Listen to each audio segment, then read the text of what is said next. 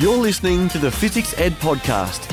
For hundreds of ideas, free experiments and more, go to physicseducation.com.au. And now, here's your host, Ben Newsome. Yes, welcome again to the Phys Ed Podcast. Hey, glad to have you again for another chat around science and STEM and all that sort of thing. Trust me, today is definitely around the STEM side. It's all about early years. How do you engage the younger kids into STEM learning? I can tell you now, Fiona Morrison definitely knows a thing or two about science and STEM when it comes to young kids. You see, she's an infants teacher and a digital literacy coach from Innerborough School. That's an independent school out of South Sydney, and she's been working with children in a whole bunch of contexts for the last 13 years, including childcare and USH. So she's got quite a wide, varied background when it comes to the younger kids. Now, she is currently studying her master's in educational leadership, but she's incredibly passionate about STEM when it comes to young kids, really engaging the kids' imaginations and their curiosity and really helping them enjoy their learning. And that's what it's all about. So let's listen to Fiona Morrison. Trust me, she's got a lot to share when it comes to science and STEM. And let's get right into it. This is the Physics Ed Podcast. We're all about science, ed tech and more. To see 100 fun free experiments you can do with your class, go to physicseducation.com.au. That's physics spelled F-I-Z-Z-I-C-S. And click 100 free experiments. Thanks so much for having me, Ben. I'm excited to be here. Oh, look, I'm absolutely stoked to have you here. And honestly, it's not, we've communicated, but through Twitter. Yes, It's actually kind of cool to see you face to face. Yeah, it's like you know the person really well, but you haven't actually met them. So it's great to actually meet you. Although I must say, on those Twitter chats, and by the way, if anyone's wondering what we talk about, primary STEM chat happens every Thursday night on 8:30 Australian Eastern Standard Time. It is an awesome place to hang out with lots of educators. Yeah. That chat with, I mean, you're amongst many educators. It's in a flurry. It's so quick. It is absolutely. I had to download TweetDeck to actually keep up with it because I can't do it on my phone. So my first tip there is if anyone is keen to do a Twitter chat, get onto TweetDeck because it'll make your life so much easier. Oh, totally. So, and especially if you end up posting it, it's just insane. Yes, absolutely. But here's the thing. I mean, as much as Twitter is awesome and whatnot, I mean, you've been involved in education for a while and clearly deal with a lot of the younger kids. Tell us, what do you get up to? Yes, so I've been with the younger kids for the last 5 or 6 years in a school setting. I've also got 2 young boys at home, so I'm really in the thick of it with the young ones. I've also had experience working in childcare and things like that. So really I've been working with little kids for about 13 years or so. It's a bit busy, but it's amazing how excited the kids get, how curious they are. All of those sorts of things. So yeah, I'm really excited to be chatting about the early years today. So when did you start doing it? In terms of working with the kids? Yeah. So straight from school, I did before and after school care. And then I did a bit of childcare, like in a childcare centre with sort of 0 to 5 years. So I started with the younger kids. I worked in my church for about 6 years running kids programs and things like that as well. And then I decided I really wanted to be an educator, really get into the thick of it with the kids in the day-to-day and really have an impact on their whole development. So I graduated from university back in 2015, I think. So I've been working since then with sort of year 1 and year 2, as well as having my young boys who are 2 and 4. You can't get away from the young ones no matter what you do. Love it. Absolutely love it. Although there are some days when I say to my husband, will I have any children listen to me today? What's really cool about doing the early years and dealing with grade 1 and 2 is that you get to see the effect of the programs that get put into preschool, and then they really are quite deep and varied actually, and depending on what setting that you work with. But seeing the impact of what the kids come from multiple places. Yes. They can really have different skills depending on what they've been exposed to. Absolutely. I think in the younger years, there really is such a wide variety of skills and also, I think, mindsets as well. So their understanding of things, their patience for things, their resilience for things as well. So really when you get a whole lot of the little kids with you in either kindergarten or year 1, you really have this whole spectrum that you're kind of trying to work with, and you're trying to meet all the students where they're at. which can be very challenging because you want what's best for all of them. But it's like, how much time of the day do I really have to try and really nut out the nitty gritty for all of them? Well, that's the reality. Is like, I mean, Cater 2 education, especially K, let's be honest. I mean, it is Yes. so incredibly wide. I mean, it's kind of like you're wrangling for the first couple of months. Absolutely. I mean, some kids have been accelerated. They've been through. I mean, I'm amazed how many some parents put kids through like tutoring even, and the kids like Yeah. 4. Yes. And others are still learning. They've only just learned toilet training. Yes. It's Yeah, just absolutely. that wide. And I think coming as like a parent as well, there really is this culture of comparison as well. So, you know, like you're talking with other parents and you're like, oh, my child has started reading books and they're 4 years old, or my child knows their numbers. And I think that can be really challenging as well for educators, because I'm giving a lot of feedback to parents saying it's okay that they can't read by the time they're starting kindergarten, because that's kind of what they're learning in kindergarten. So you're kind of trying to alleviate the parents' concerns there, and also realize that let's not rush the kids into reading, you know, chapter books and things like that. I think the younger years, it's all about play, and that's a really vital part of their development and how they're going to develop skills that are going to carry through to adulthood as well. And those skills can help them with those things like reading and writing and all of that. And that's one of the things I really wanted to have a chat with you about. Play is the deal with the young It's ones, the and deal. 100% this thing that's coming up, this STEM thing, this STEM concept that will not go away in any way. And it really is so important for young kids. I mean, how have you been addressing like STEM? I mean, STEM can be done in so many different ways in the older Yes. years, but the younger ones, direction versus not direction, what do you do with it? How do you handle it? What have you been doing with STEM for the kids? Well, it is challenging because I think we have a very crowded curriculum, and there is a big focus on literacy and numeracy in those early years. And that's important, but I think STEM really offers an opportunity to develop those real critical 21st century skills we keep banging on about and how important they are. Collaboration, creativity, critical thinking, communication, all of those things are really crucial to STEM that carry through into those literacy and numeracy as well. So we've had, due to the current circumstances with remote learning and COVID, we've actually had our timetable free up a little bit more. So we've been able to have some really explicit STEM time that really has been a challenge to fit in otherwise. I've been trying to slot it in when I can, or integrate it into the other units, because I just think it's really crucial for the students to be involved in. So, for example, we integrated it with our literacy unit this term. We were doing a unit on monsters, and we were looking at the Gruffalo, a beautiful book. I absolutely love it. So we kind of integrated it with a bit of literacy, and we included maps from mathematics, and we included the technology with the blue bots, and the students were able to make their own little maps of the Gruffalo story and move the blue bots through the map. And my colleague said, I've never seen the kids so engaged before. And it's, you're covering all of those key learning areas, you're covering all of those skills, and it's kind of, you see that and you think, why wouldn't you be doing it like more often? You know, like I think it's, once you actually get into it and you see what kind of learning the kids are doing, I think that's a real buy-in for other educators as well. Yeah, you just created a classic book, haven't you? Like, I mean, Yes. you might be learning robotics, but no, you're just teaching a story. You're telling a story, and the kids just go nuts, and suddenly.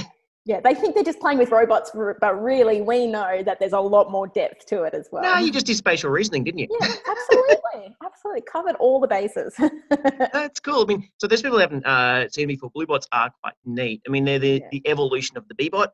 Yes. Clear case, blue lights, kind of cutesy sort of. Do you get the kids to program off an iPad, or do you get them to do it on the buttons?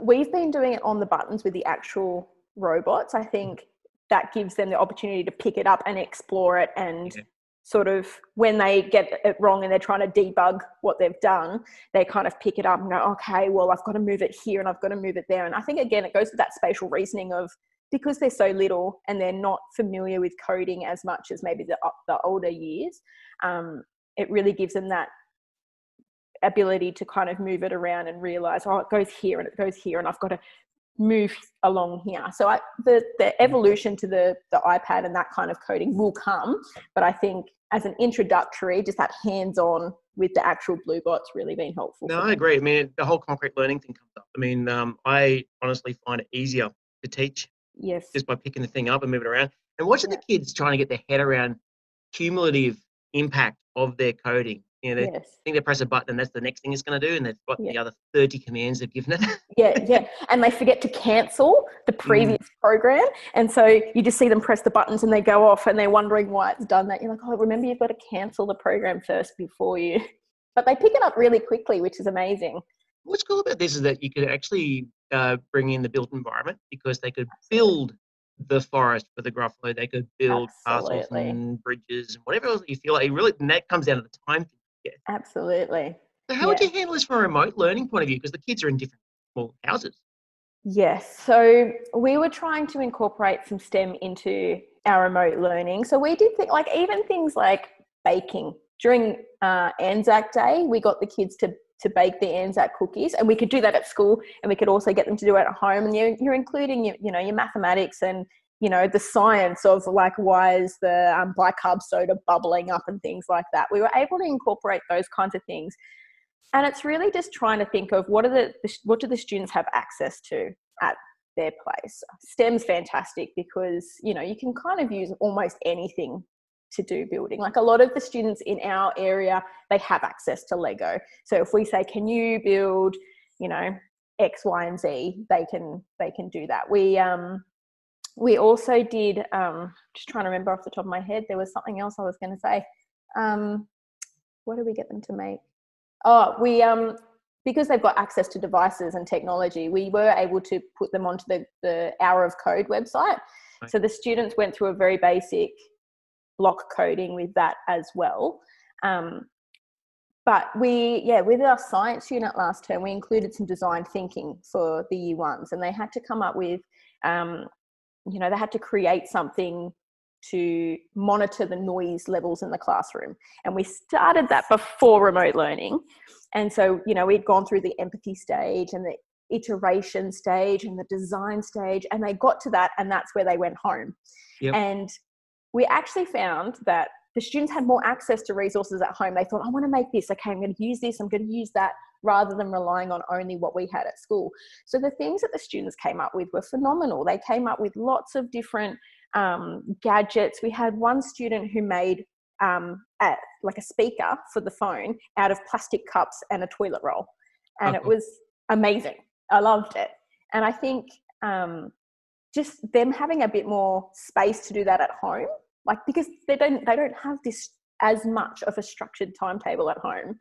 If we say, can you turn this design that you've made into something at home? And they just ran with it. And the parents said that they loved it because they got to go and build and create and do those things. And it's not something that the parents have to monitor as much as, okay, go onto the device to do your English and your maths, because that was a challenge for our kids during remote learning. Cool. It reminds me of a thing. I haven't actually built it, so I'm not going to describe it very well. But someone had set up a way of doing a home theater using cardboard in their iPhone. Yeah, wow. Project out, which is really, really cool. And it's something to throw the kids. But I was also just thinking there too about the sound meter within your room. It's something I kind of did with school. We made it, but I didn't tell them what I was really doing was we're creating devices. If it actually starts moving, it's telling you that the class is too loud. They all made their own quietening device. It was awesome. Well, that's kind of where we were going with our year ones, because we were looking at sound energy, and they didn't understand the concept that we wanted something that could tell the kids when to make noise and when to stop making noise. So they were all thinking, okay, it's something that stops making noise. So they would ring a bell and go, okay, everyone be quiet. And I'd be like, well, what can we do to make it noisy again if we want people to talk to each other? And they're all like, and they had to really think about it. So it was good to be able to include that questioning to extend their thinking as well. Oh, totally. It actually reminds me, we've run a lot of Lego Mindstorms programs, and whenever they use the clap to stop, yes, very simple program, problem is they don't allow for the actual just genuine noise in the classroom, and the thing won't move. I'm going, of course, it's already too loud, and then having to realise they got to change the sampling level. Yes. It's funny to watch them actually sort of realise that. Yes. And then they realise that the louder they are, the more it moves. They then change it, and then suddenly the class just becomes way loud because they're all screaming at the robot. Oh, that's fantastic. It's good fun. The thing is, though, STEM is often, it depends on which way we cut it. That's a lot of the technology side of things. But there's lots of science that kids can do. There's a lot of measurement and engineering and whatnot. And the kids can have fun. I love the fact you were talking about the Anzac biscuit. By the way, if you're listening, if you haven't had an Anzac biscuit, just get some golden syrup, some rolled rice, all that sort of rolled oats early in the morning. Rolled rice. Maybe you could try it with rice. There's the experiment. Oats versus rice.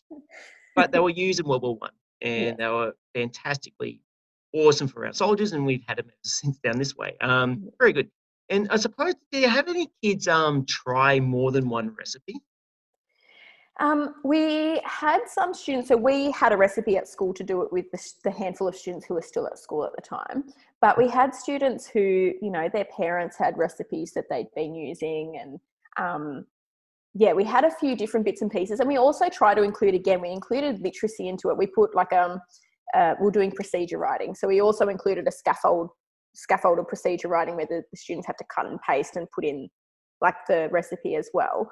So I think that had a lot of the steps on it. But because the students were at home, they did have that flexibility where they used a recipe that their parents had, or they changed the ingredients a little bit. And, that's okay. We're okay with that. It was great. It is a good thing too, because getting kids to understand fair testing from a very, very early age. And procedural thinking is a thing. It turns out you actually got to do it right through your whole life. Getting kids to actually do that and have, it'd be interesting to actually get the kids. I wonder, I'm just sort of making this up. I wonder if you could get them to write a recipe that gets sent to another kid to build. And they could compare, I wonder if they could compare the two. I've done something similar. We've done something similar with Lego building, with pattern blocks. We got the students to create something with the pattern blocks, and they had to write down the steps and then share it with a partner to recreate. And it's really interesting because with year one, sometimes the steps are not as explicit as they could be. And I don't know if you've seen those videos on YouTube with the dad who tries to make the peanut butter sandwich. Oh, the sandwich is a classic. With his kids. So we actually showed the kids that. Yeah. And we made fairy bread with them. And I was the person who was pretending I was following their exact instructions. So I was wearing bread on my head, and I was sticking a knife in the butter and trying to move it around. And the kids are all laughing, going, "What?" And we're like, the instructions weren't specific enough. That's right. So it's really interesting, that real visual example for the students really makes a big difference. So sometimes you've got to be really explicit with the younger students so that they it tweaks that understanding of, actually, I need to be a bit more, elaborate with what I'm explaining, and my details have to be really specific. And it's also a lot of fun. It is a lot of fun. And sometimes some schools they'll link their young ones with the older kids as a leadership thing. Is that something that you do at your school? Yeah, we do have a buddy program. Obviously, due to the current restrictions, we haven't been able to do it because that's obviously too many students in one space. But we once a fortnight, our year ones would have a year 6 buddy, and we would do different bits and pieces. We've done, some pen pal writing and things. Our plan for when we came back was to do a bit of Minecraft, because the year 6s were very jealous that I was doing Minecraft with the year 1s. So we had to say, okay, when we come back, we can do a bit of Minecraft and building within that. So there's obviously lots of opportunities for STEM there as well, and for the older kids to scaffold the younger kids for some of those more challenging activities. Well, totally. So I mean, I actually think of my daughter. She's in year 5. She was completely jealous knowing don't tell her. The thing is, there are a lot of games out there that work incredibly well for teaching kids. I'm aware of chemistry teachers using Minecraft. They can totally go right into it if you really want to. Yeah, and I think I love Minecraft. I've been using it for the last 5 or 6 years, and I think a lot of teachers sort of shy away because they're like, I don't understand Minecraft. And I think part of it is just letting go of that and realizing the kids will probably know more than you do, and that's okay. If you know the basics of setting up, the environment so that it's, there's no nasty things coming at you. Once you can kind of do that and set those parameters, which is really simple to do, the kids have lots of exploration with that. So we did a geography unit this term about Australian environments, and some of the kids chose to make their environment in Minecraft to demonstrate what they'd learned about the animals and the plants and how people can care for those environments. And I think because the kids are used to using it at home as well, they come with a lot of pre-knowledge and expertise. So a lot of the times I say to some of my students, okay, you're my expert. If someone asks me a question, can you go and help them out? And that way I've got a few people who can help in that area. Actually, I'm going to ask, because maybe some people will be listening, like, I don't know, I can't visualize how you teach the environment and animals in Minecraft. So what sort of things do the kids create? So the first thing that we do is we set up the world so it's completely flat. So it's like just an endless green field. So it's just completely blank canvas for the kids. We did desert and coral reef environments. They were the two that the students got to choose from. And so because they had this completely blank canvas, which can be overwhelming at times, and some students sort of struggled, I think, with the open-endedness of it. But a lot of the students, they choose a sand block and they start building it around to make a bit of a desert space. And we talked about what kind of plants are there in the desert. Oh, there's some spinifex. Oh, there's a little grass thing that looks like spinifex. I'll plant it in here. And then we talked about how there's dingoes in the desert, but there aren't dingoes in Minecraft. So the kids go, well, I'll put a wolf in because a wolf is kind of like a dingo. I'm like, okay, that's really good logic there, good reasoning skills. So they put those in. So it's just they're bringing their understanding of the desert into Minecraft, and they're using those kind of logical skills of, okay, what can I use? I don't have a dingo. I don't have a kangaroo. How can I create something that represents that? Or with the education edition of Minecraft, you can build signs. So the kids were able to actually type in some of the information that was a bit harder to represent in Minecraft. Repetitive signs. That makes a lot of sense, actually. Yes. You could almost create like a tourist trail.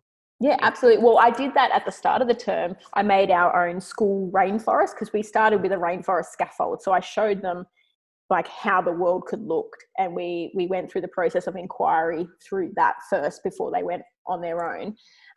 But there's so many options for it. I just love Minecraft, so I could talk about it all day. That's a lot of fun. And actually, one of the things that you mentioned there was the open-ended problem. Like, you've got this big flat green 2D space. In some ways, for students, that's kind of like really challenging. Even if it wasn't Minecraft, it was just anything. It's like, hey, go for it. I don't know, give you any scaffold, I'll give you any instruction, you sort it out. And quite often with kids can be almost scaffold to the nth degree. Yes, absolutely. I think that was one of the things that, we're always reflecting as teachers ourselves. I think next time I probably wouldn't have made it so open-ended for some of the students because some of the students sort of struggled with it. But the other amazing thing about Minecraft is all the kids work together. They sit next to each other and go, oh, are you building this? Oh, you could just do this here. Oh, I made a dingo with, and there's that collaboration there. So the students who are really struggling with those kinds of things were able to turn to their peers and get support. I didn't have any students who were struggling to come up with something because they were all sitting next to a friend or two, or I had huddles of tables of about 8 kids who were just working on it and talking about it and doing this and doing that. And it's just amazing to see such collaboration at such a young age as well, just working together on that problem. What's the thing? Often we go, oh, they're only 6. But they've still got a human intellect in there. Absolutely. And I've been astounded by some of the STEM things we've done at school. Earlier in the year, to try and get to know the kids, we did a STEM challenge of working with partners. Choose someone who you wouldn't normally work with. Try and design something for the classroom to make the classroom a better place. And it was great to see what the kids really value in a classroom setting. And 2 of my students who sort of are a bit lower on the literacy side of things came up with the most phenomenal building of our bag room, and they created this water station because we all have water and we need, and just the students that you don't think, you're not sure how they're going to go are the ones who usually really surprise you when it comes to that hands-on building, collaboration kind of exercise. I think they're a lot more capable than we give them credit for. And I think that's why we really need to be more open to play in the early years, because when we allow them to play, we can really see their curiosity and their thinking coming through. Great advice. And actually, I was going to ask you for advice. In fact, so framing this actually. So if you had, I don't know, it's hard to say to early educators, primary educators, actually just say educators. Yes. There's an idea. There's an idea. So you had a bunch of educators about to enter the wide world of education. What would be your advice saying, look, righto, so you're going to produce some sort of STEM unit. And I know you're going to be teaching in grade 5. I know some of you are going to be teaching in grade 1. And hey, I've got a few people who are going to go into grade 10. Yes. What's some generic advice for anyone listening, trying to think about how do I sort of kick off my STEM units, make something interesting, fun, irrespective of the age? Because that's what I think that what you're getting at really is harkens to every age. Yeah. Well, the first thing I would have to say up front is I really think that you need to connect with other like-minded educators, because there is nothing more valuable than the advice and the ideas that you can bounce off from other educators. So joining Twitter this year has been by far the best PD I have ever done. And joining this primary STEM chat we were talking about earlier has been, for me, just so eye-opening. And every week I get new ideas of things to try in my classroom. I've got connections of people I can talk to if I've got questions, or, I'm like, I don't know what to do here. Can anyone help me out? And I always get a bunch of advice and ideas. So I think by far that's my first piece of advice. I think the second thing is to really look at the curriculum and at your program and your outcomes, and what is it that you're actually wanting to achieve. Because sometimes, and I'm guilty of this as well, because I love Minecraft and I think, I'm just going to do some Minecraft, but I think we need to take a step back and think about what is it that we're actually wanting the students to achieve, to be able to do, and then kind of frame the lesson around that. So for example, with the geography unit that we did, we planned out the geography unit first, and then we kind of expanded it to, okay, so how can the students demonstrate what they're learning, and how can they work on an open-ended problem? And that's where the Minecraft came in. So I think if you look at the programs that you've got and the outcomes you've got, and then there is a lot of understanding the resources and tools that you've got. So it's really hard to just throw Minecraft into it if you don't really understand it that much. So you're going away and just learning a bit about those tools, I've found really helpful. So I spent a lot of time during the week going off and researching some technology tools, or going to find some STEM activities or books that can be helpful. I think those sorts of things are really good. Yes, I can't rave highly enough about Minecraft, so that would be a good resource, because I think that Minecraft can fit into a lot of lesson ideas. So definitely check that out as a resource to go to. And even just collecting lots of resources for building activities as well. So I've got a storeroom full of recycled materials from home that I've been collecting over the years. Just so if you want to put in a building challenge from a picture book you're reading in literacy, you've got those resources ready to go as well.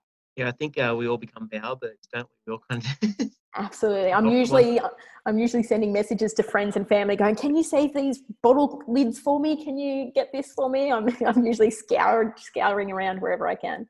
Oh, it's crazy. I have a room overfilling with, I just do now in our workplace, just outside of this room, just filled with stuff. Yeah, it's so necessary for those things. So it is, and actually, especially when we my poor co-workers, are you sure we're keeping this? I can't tell if it's trash or treasure anymore. I've got no idea. Okay, it's all mine. Yeah, I need it, because as soon as you throw it out, that's when you'll need it. I'm still looking for a particular old camera I was going to use for forensics prop. Oh, but anyway, no. that's a different that's side a different story. And when you talk about the PLN thing, totally, I actually reckon that's probably the number one for me. Absolutely. Because obviously we can teach the biology, whatever it is that you're teaching, but hanging out with people who've done it before, or have at least done it in a different way, is useful.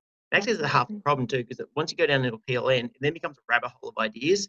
Absolutely. Like, Sometimes you get too many ideas and then you want to do all of them, but you're like, okay, I've got to do one at a time. So yes, sometimes you get a bit overwhelmed with them, but it's fantastic. Yeah. Absolutely. Hey, look, there'll be some people that'd love to get in touch with you, Fiona, if they may. How would they be able to do that?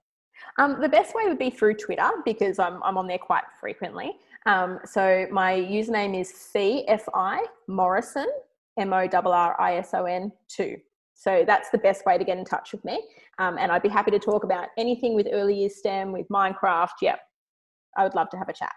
Absolutely. And as usual, we'll put that in the show notes and Yep. be able to check that out. Look, thank you very much for hanging out, especially on the school holidays. I know you've got a little bit of time left, but I mean, hopefully get some still actual holiday time in amongst you. Yeah, thank you so much. I've really enjoyed it. Good fun. And we'll catch you, no doubt. Yeah. This is like an ad for hashtag Primary STEM Chat, but it is. Join us a on fantastic Thursday. spot. It is. It's been really helpful for me as an educator from a practice point of view, and just honestly just to hang out with people trying to do the same. Yeah, absolutely. I love it. We'll see you on Thursday. Catch you on Thursday. Look, thanks very much. Have a great morning. You too. Thank you. We hope you've been enjoying the Physics Ed podcast. We love making science make sense. Why don't you book us for a science show or workshop in your school? If you're outside of Australia, you can connect with us via a virtual excursion. See our website for more. Well, there we go. We just heard from Fiona Morrison, who can really tell loves her STEM stuff. And how good is it for young kids in that she's got a background in early education as well as in primary education. What a really handy combo when you're dealing with young kids. You can really tell she loves this. And certainly if you go hang out on Primary STEM Chat, you can totally really find out her background and more information about what she knows. You could get a lot out of what she knows. So tell you what, go onto Twitter. I really recommend that. Look at @FeeMorrison2. So FeeMorrison2, FIMORRISON 2, or go check her out on Instagram with Teach with Mrs. M, and you can definitely learn a lot from her. So look, that's enough of this particular episode of the Phys Ed podcast. As usual, we've got more and more things coming up throughout the year and beyond, and I've been having a lot of fun chatting with you in the process. So look, thanks again. I will catch you again another time. You've been listening to another Physics Ed podcast. We're excited about science. Subscribe to us on iTunes to download the next episode as soon as it's released. And don't forget, for hundreds of ideas, free experiments, our new Be Amazing book and more, go to physicseducation.com.au. That's physics spelled FIZZICS. This podcast is part of the Australian Educators Online Network. aeon.net.au